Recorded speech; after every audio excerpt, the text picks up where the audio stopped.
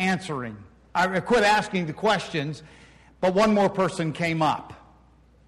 And he was sincere. The others were not sincere. They wanted to trap him. But a man came along, he was a scribe, and he said, Jesus, what is the foremost? What is the greatest commandment of them all? And he really wanted to know the answer. Jesus, if you boil all the 613 laws that the rabbis have taught us, if you boil it all down, is there one rule, one commandment, one thing we need to know that's more important than all the rest? And he gave him an answer. He said, no, he didn't say it boils down to this, but he said this is the first commandment, that you're to love God with all of who you are. We'll get into that a little later. And the second, by the way, just like it, but in a different direction, is love your neighbor as yourself. He said everything put together all comes down to this, that you are to love God with a complete heart, and you are to love your neighbor the way you love yourself. You say, well, that sounds pretty easy. I will tell you, by the time we're done, we're going to find out that no one has ever been able to do that.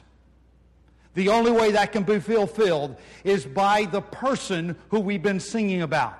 The one who is the Redeemer, the Savior, the one that's the healer, and that's Jesus Christ. That is the only way we can fulfill God's commandments. Now, I've entitled this, It All Boils Down to This.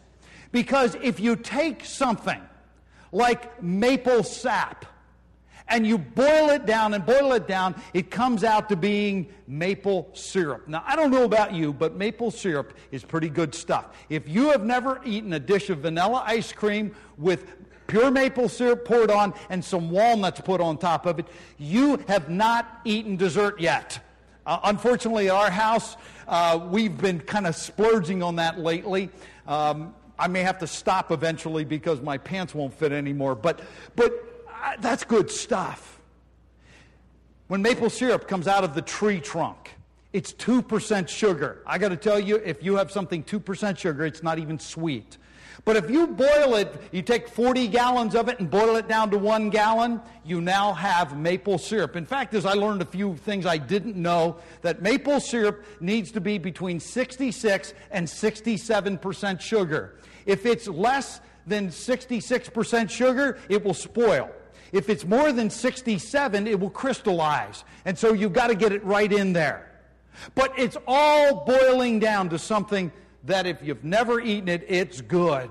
It's sweet. It makes lots of things, pancakes and ice cream and all kinds of other things. It tastes really good. Jesus boiled down all the laws from the Old Testament to 2, and he said, and these are the 2 that I'm boiling it down to. Now, I got to tell you, I have a story that goes with maple syrup. When I was a child, I had never eaten real maple syrup. But we had a neighbor who was also a farmer like us, and he had a number of huge maple trees all around his house. And he got the bright idea one spring actually, that he was going to make maple syrup. And so he read up on it, and he started tapping the trees, got all the syrup. What he didn't know, and what ultimately happened, by the way, that was the first I ever ate maple syrup. But I got to tell you, it cost him greatly. Because he decided to boil the syrup down in his wife's kitchen. What happened is, remember, you got 40 gallons to start with, and you only end up with 1 gallon. That means 39 gallons of vapor were in his house. He literally took the ceiling off of his kitchen because the plaster crumbled and came down. Because there was that much boiled off. Well, I got to tell you, today we're going to boil down, and we're going to look at a boiled down version of what God says He demands of us. If you want to be right with God, these are the things that God demands of us. For the past years, when I have talked to people and I've said, how do you think you go to heaven? And a lot of people will say, well, you need to believe in Jesus, or you need to believe in God. And a lot of them will say, and you have to keep the 10 commandments. And I said, oh, that's very interesting. That's only 10 out of those 613. I said, could you name them for me? I'm telling you, I got up to 6. Now, I got to tell you, my view to them was, okay, you believe you need to keep the Ten Commandments to get to heaven, but if you can only name 6, how in the world do you even know if you're keeping them? You don't even know what they are. So I was with, some of you know Brian Irely. Him and I went on a visitation, and we went to a lady's house, and I told her that. I said, because she told me the same thing. She said, you have to keep the 10 Commandments and believe in Jesus, I think is what she told me. And I said, could you name them? I said, nobody's ever told me more than 6 of them that believe what you believe. She said, oh, I can do that. So she named them and said, I got 7. I said, no, you didn't. You repeated one of them, which she had actually done. Now, I got a question for you. Can you name the 10 Commandments? Okay, that's the boiled down version. Can you name the 10 Commandments? Now, I'm not going to hold you to this, but let's look at them. Because they're very simple if you think about it. By the way, I checked myself before I looked this up just to make sure that I knew them, and I did. So I'm just going to tell you that. But what are those 10 Commandments? You shall have no other gods before you. God says He is the only first cause, the eternal one. There are no other real gods. There are man-made gods, but there's only one God. You shall not make yourself any carved image. There's no representation of God simply because God is totally, completely spirit. Anytime we try to make Him into some kind of form, we are going to be wrong. The third one is, should not take the name of the Lord thy God in vain. That's more than cursing. That is just using His name in an empty, futile way. He says, don't do that. To remember the Sabbath day, that is not Sunday, by the way, that is Saturday. But He says you need a day of rest, and that was specifically to the Jews. Honor your father and mother. Notice it doesn't say obedience, it says honor. It's a lifelong commandment that He gives us, to honor our parents. You shall not murder, the New Testament says, and if you hate your brother, you are also a murderer. You shall not commit adultery. The New Testament goes beyond that and says, and if you look at a woman with lust, you've already committed adultery in your heart. The 8th one, you shall not steal, taking what doesn't belong to you. The 9th one is you should not bear false witness. In other words, lie about your neighbor. And the last one is you shall not covet anything that is your neighbor's. And it gives a list of them, everything from his donkey and his oxen to his house to his wife to you name it. We're not to covet. Interesting thing. If you have ever broken any one of the first 9, according to the Old Testament, under the law, you deserve capital punishment. There is a death penalty attached to the first 9. The only one that doesn't have a death penalty is the last one, because the last one is an attitude. And if I covet, think of what happens. If I covet, I'll steal. If I covet, I might commit adultery. I might do a whole lot of other things. And so the last one doesn't have a death penalty, but if you continue on in covetousness, you will break one of the other 9. And so if you're trying to keep the law, whether it's the 10 Commandments or all 613 of them, you're in bad shape. Because God says you're a condemned person. You cannot do that. It is not even possible to be able to do that. But people think, even today yet, that they can keep the 10 Commandments or God's commandments, and because of that, God will accept them. They will be in heaven. They will be right with God. It doesn't work that way. But when this man came to Jesus, Jesus said, I'll give you the commandments and I'll give you the short version. I'll give you the boiled down version. God demands wholehearted love of Himself. That means in every thought, every action, every word, everything we do with our lives, God needs to be the center, the focus, the highest point of everything we do. I got to tell you right there, I flunk. And if you're going to be honest with yourself this morning, you have also. We're all in big trouble. By the way, that is not the end of the sermon. The end of the sermon is that trouble has been dealt with by Jesus Christ. But if we go with what are the commandments, what do I need to do to be right with God, we're all in trouble. We're sinners. We were born that way, and not only were we born that way, we act and speak and think that way. We're condemned because of who we are and because of what we have done. And they came and he said, and we're in Mark chapter 12 now, he says, what is the commandment that is the foremost of all? In other words, what is the one of first importance? What is the leading commandment? What does it boil down to? And Jesus answered and said, the foremost is, hear, O Israel, the Lord your God is one Lord, and you shall love the Lord your God with all your heart, with all your soul, and with all your mind, and with all your strength. Wholehearted, complete love for God himself. Nothing that distracts us, no idols, no selfishness, because if you're wholehearted loving somebody else, you can't be selfish at the same time. God demands that. Now, what does it mean when it says to love? Well, love has a number of aspects that go with it. He says, you need to love with all of your heart.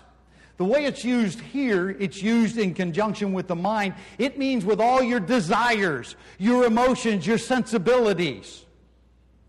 You have an emotional attachment and an emotional focus on who God is and what he demands of us. The second, it says, and you need to love him with all your soul. You are different than I am in very many different ways. I'm a certain size. I have certain interests and those kinds of things. I have a different personality than you do. Every one of us is different. We all look different. That's true. But if you took away the faces and the bodies and all the physical things that we have, we would still be that different. Think of it this way. If someone calls you on the phone, if it's someone you've talked to a number of times, you don't even introduce yourself because even the tone of their voice tells you who it is. In fact is, after a while, you know, did they call because they're happy or sad? Mad or glad? You know that. That's your personality. That's your soul. It's who you are on the inside. Makes you you. It says with everything you are, you're going to love God. That means the way I serve God may be slightly different than you. Oh, the basics are all the same, but it's slightly different because I'm a little bit different than you are. And I'm going to, with everything that I am, who I am going to focus on who he is and love him. Put him first. We'll talk about what love is in a moment. And then it says, with all your mind, with the intellect. Some people think Christianity is some emotional thing that people get attached to.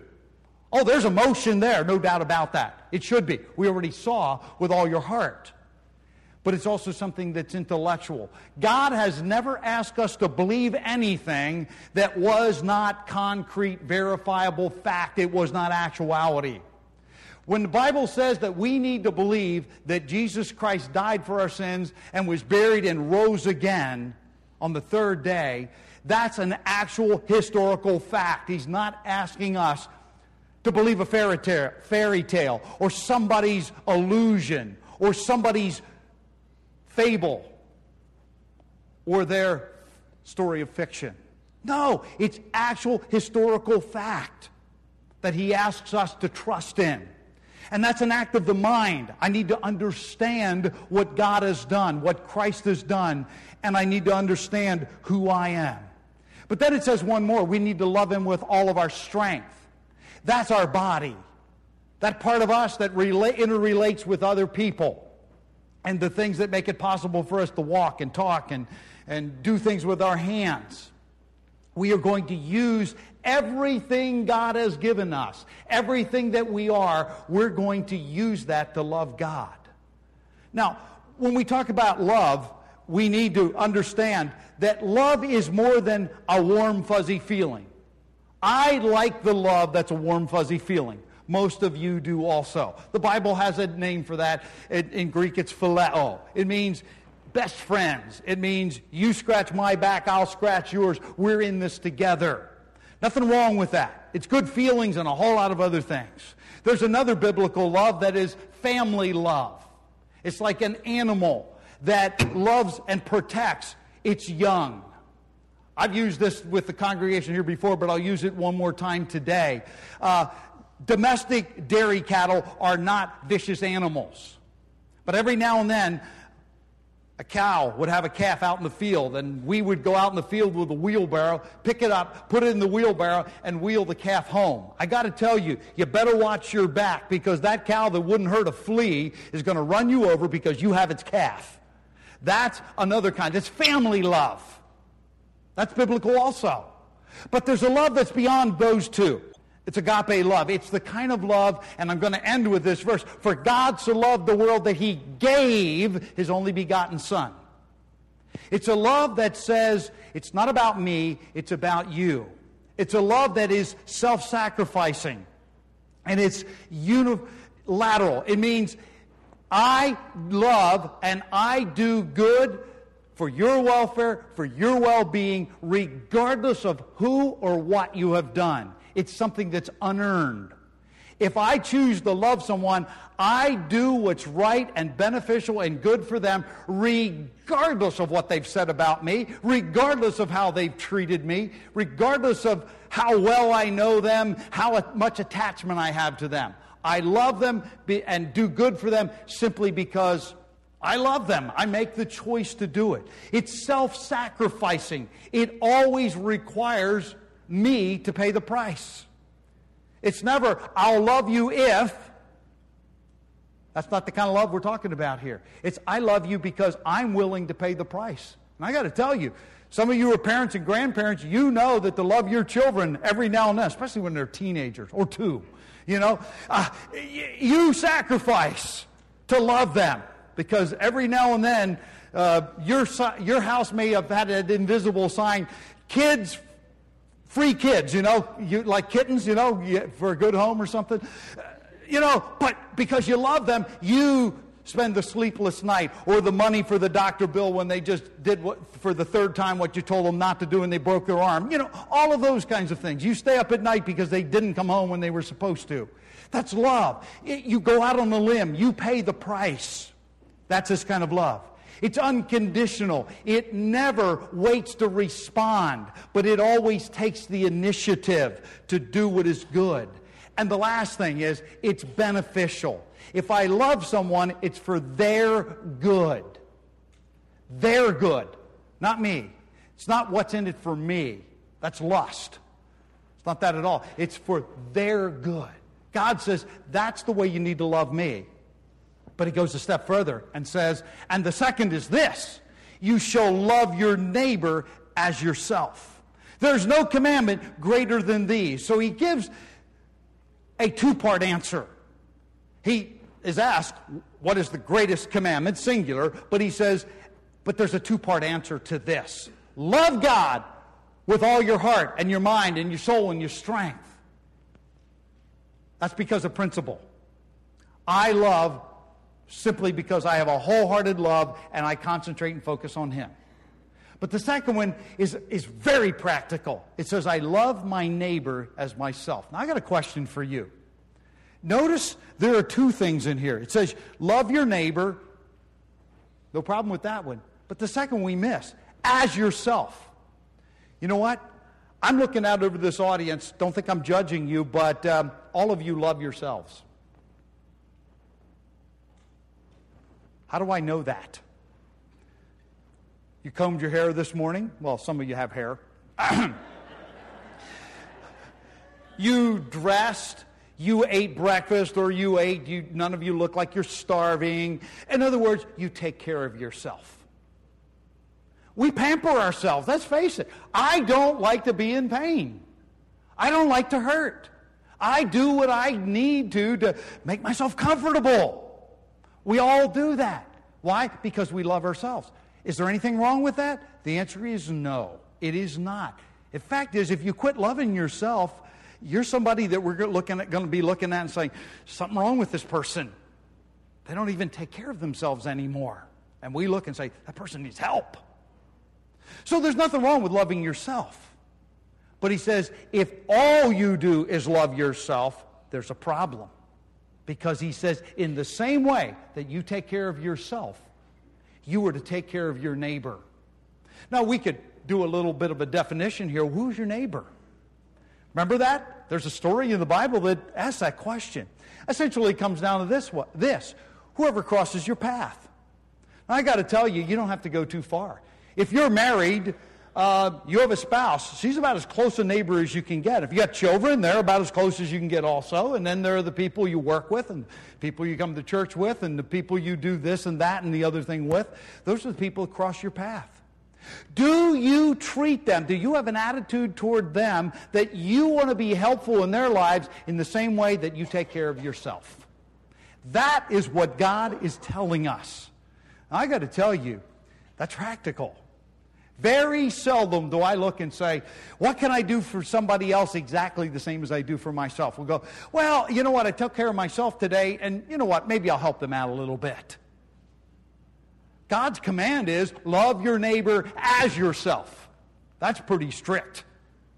Again, I got to tell you, none of us have ever wholeheartedly loved God. He has never been the sole focus of our lives. So we fail on that one. And I got to tell you that on most occasions, we don't love our neighbor as ourselves. Now, I don't care if it's the 10 Commandments or the boiled-down version, we fall short. We just simply don't come up to God's standard. This man who came to Christ was satisfied with the answer. And I have to tell you that when it comes down to loving our neighbor, if the person never had words with you, it's pretty easy to love them. If they've never done you wrong, it's not too hard to love them. If they're a little bit like you and you get along and you have similar interests, it's not so hard to love them. But what about the person who's wronged you? What about the person that doesn't agree with you? What about the persons, they're different? I'll tell you what, it gets more difficult the more you think about it. And if you keep thinking about it after you leave here, you're going to realize the conclusion I'm going to come to is you cannot on your own carry this out. It's just not possible to do that. In the New Testament, there's a second person who has the same type of question. But this is in Luke chapter 18. And he is also a ruler. And he comes to Jesus. And he says, "Good teacher, what do I have to do to inherit eternal life?" And Jesus said, "Why do you call me good? No one's good except for God." He wanted to make sure that he understood Jesus was God. He wasn't just another good teacher. Oh, he was the only, and he was the best. He was the highest. But he was more than that. He was God and is God. And then Jesus went on to say, well, you know the commandments. Now, this guy was a model citizen. I'm going to tell you, any of you parents would like to have had him as a son. You would like to have this guy as an employee, a neighbor. Jesus said, you know the commandments. Don't commit adultery, don't murder, don't steal, do not bear false witness, honor your mother and father. And he stopped there. And the young man looks at him and says, all these things I've kept from my youth. I've kept those commandments. I haven't murdered anyone. I don't steal. I don't do this and all those other things. And he thought, I'm a pretty good guy. By the way, he was a pretty good guy. Upstanding citizen. Nobody would deny that. Then Jesus asked him another question. He said, I said to him one more thing. I'm sorry, not a question. You lack still one thing. Sell all that you possess and distribute it to the poor, and you shall have treasure in heaven, and come and follow me. But when he heard these things, he became very sad, for he was extremely rich. Now, don't be mistaken here. This is not anti-rich people. That is not what this story is about. He's not against people having things. That is not the purpose of this story. But remember I said one of the commandments was an attitude, like the last one, thou shalt not covet. See, this young man had a covetous attitude. He had what he had, nothing wrong with that, but he made sure he was going to keep it, and it was his, and it was indeed his God. He broke the 10th commandment because now he had another god before him. It was his money. When Jesus answered people's questions, when he addressed their situation, he didn't just address the outside circumstances. He went right to the heart of the matter. And that's exactly what he did. He always boiled it down. Always got right to the center of the issue. He knew this young man, while on the outside, those things that when he interacted with other people, he was a model citizen. But in the heart, he was still wrong. And Jesus said, okay, we need to deal with that. We need to root out that 10th commandment. And we need to see what it is and where your heart really is. Are you wholeheartedly loving God, or do you love your money more?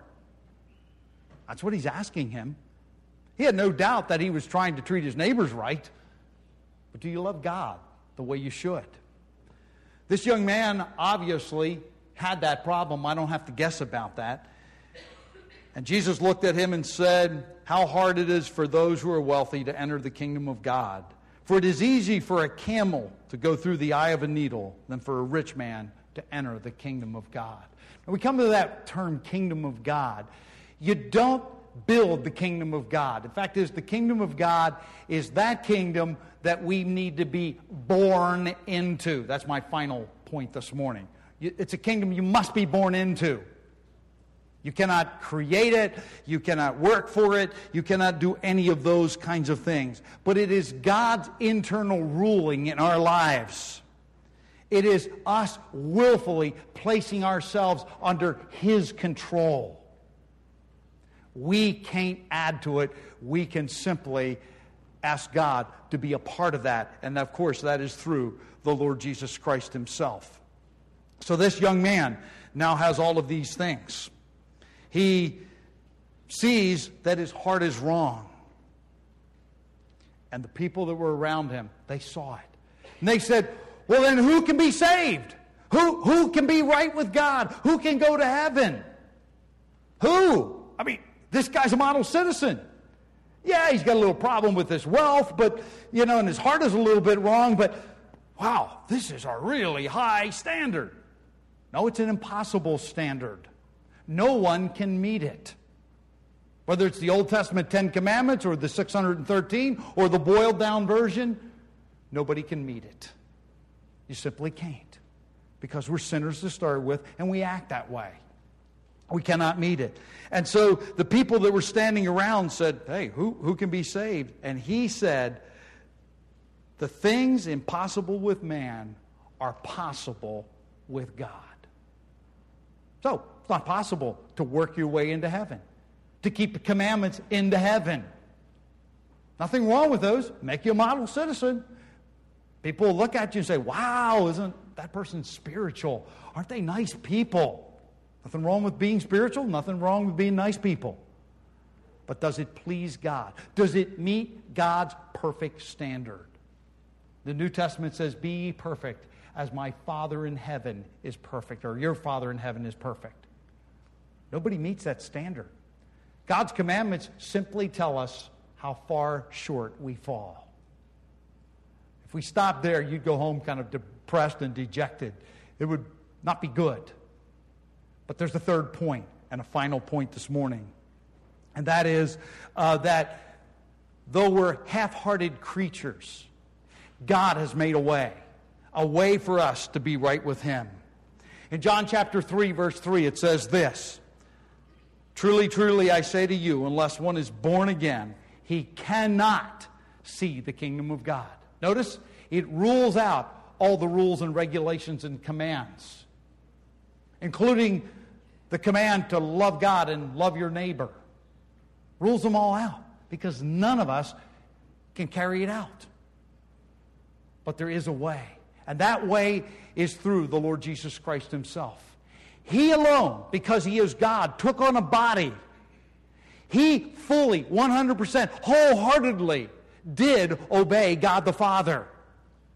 And even though He was absolutely perfect, He took our sin, our shortcomings, those commands that we couldn't fulfill, He fulfilled them for us on our behalf.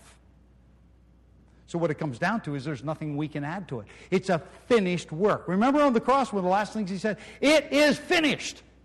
Everything that could be, needs to be done, or ever could be done has been dealt with. It's all been taken care of. And it's been taken care of by Jesus Christ. And then we come to close this morning, probably the most famous verse in all of the Bible. For God so loved the world that he gave his only begotten Son. What did he do? Gave him. Oh yeah, he came to earth and took on a body. He gave him in that way. But he gave him a step further than that. Because he was the one who came to earth. The one who came and took on a body, not simply to be a good person and live out the commandments that none of us could live out, live a perfect life. He did that, but he came to die. He had no sin of his own, but he took our sin on himself. When I think of that, I remember when my kids were younger, we would go backpacking on the Appalachian Trail. And everything that you took with you, you put in the backpack. And you didn't want to take more than you needed because after an hour or so, your legs start feeling and your shoulders start feeling all that weight. Think about this. He took my sin, your sin, the sin of the whole world, and took it on himself. Can you imagine the burden of that? Oh, the crucifixion was horrible. But the burden of bearing our sin, I think, might even be worse than that. He bore our sins on the cross, died in our place, so that what we could never fulfill on our own, he fulfilled for us. He who knew no sin became sin on our behalf, that we might become the righteousness of God in Christ Jesus. We could have God's righteousness added to us. How? For God so loved the world that he gave his only begotten Son, that whosoever believes on him should not perish, but have everlasting life. It's an act of faith. You can work all you want. It will make you a good person. Everybody will think you're great. But it will not fulfill God's commandments. You don't meet God's standard. Only a perfect sacrifice, Jesus Christ, on our behalf could meet that. So you can work all you want. You can go to church all you want. You can give all you want. You can pray all you want. You can do all of those things. And most of those are good things. But unless you've trusted Jesus Christ, it's an act of faith. What's an act of faith? It's simply this. Recognizing that I'm a sinner and I cannot please God in any way, shape, or form, but I recognize that Christ has done it for me, on my behalf. Someone else has paid the bill. Remember, love always requires self-sacrifice. Somebody pays the bill. Christ has paid the bill. He loved us enough to die for us. And what we're simply doing is saying, Lord, I know who I am. I'm a sinner. I know what you have done, and I believe you did that for me. I believe you died for the sins of the whole world, and I'm admitting to you I'm a sinner, and I need in my life what you have done for me. That's an act of faith. I'm believing, trusting in what he has done for me. That's the message. Oh, the Bible is 66 books. It's a long book. It says a lot about a lot of things. But when you boil it all down, it boils down to this. Christ has died for our sin. And we must make a choice. We could say, oh, that's nice. And you could say, oh, Pastor, I never heard that before. I heard that many times. And I've done it. I hope you have. Some people are like, yeah, I've heard that before, but I'm still not sure. That's okay. Pastor John's sitting over there. I'm here. There are plenty of other people at the church here. Come up and ask us. Maybe we'll come up and ask you, what do you think? Where do you stand with Jesus Christ? But we need to make that choice, to believe him, to trust him, to make him our Savior. That is the only way I can be right with God. That's the only way I can meet God's standard. There is no other way. Let's all bow in a word of prayer. Father, I thank you that this morning you have given us just a thumbnail sketch of your plan for this world. But Father, you've given us the essence, what it all boils down to, that Jesus Christ alone can meet your standards. And we're left out without him.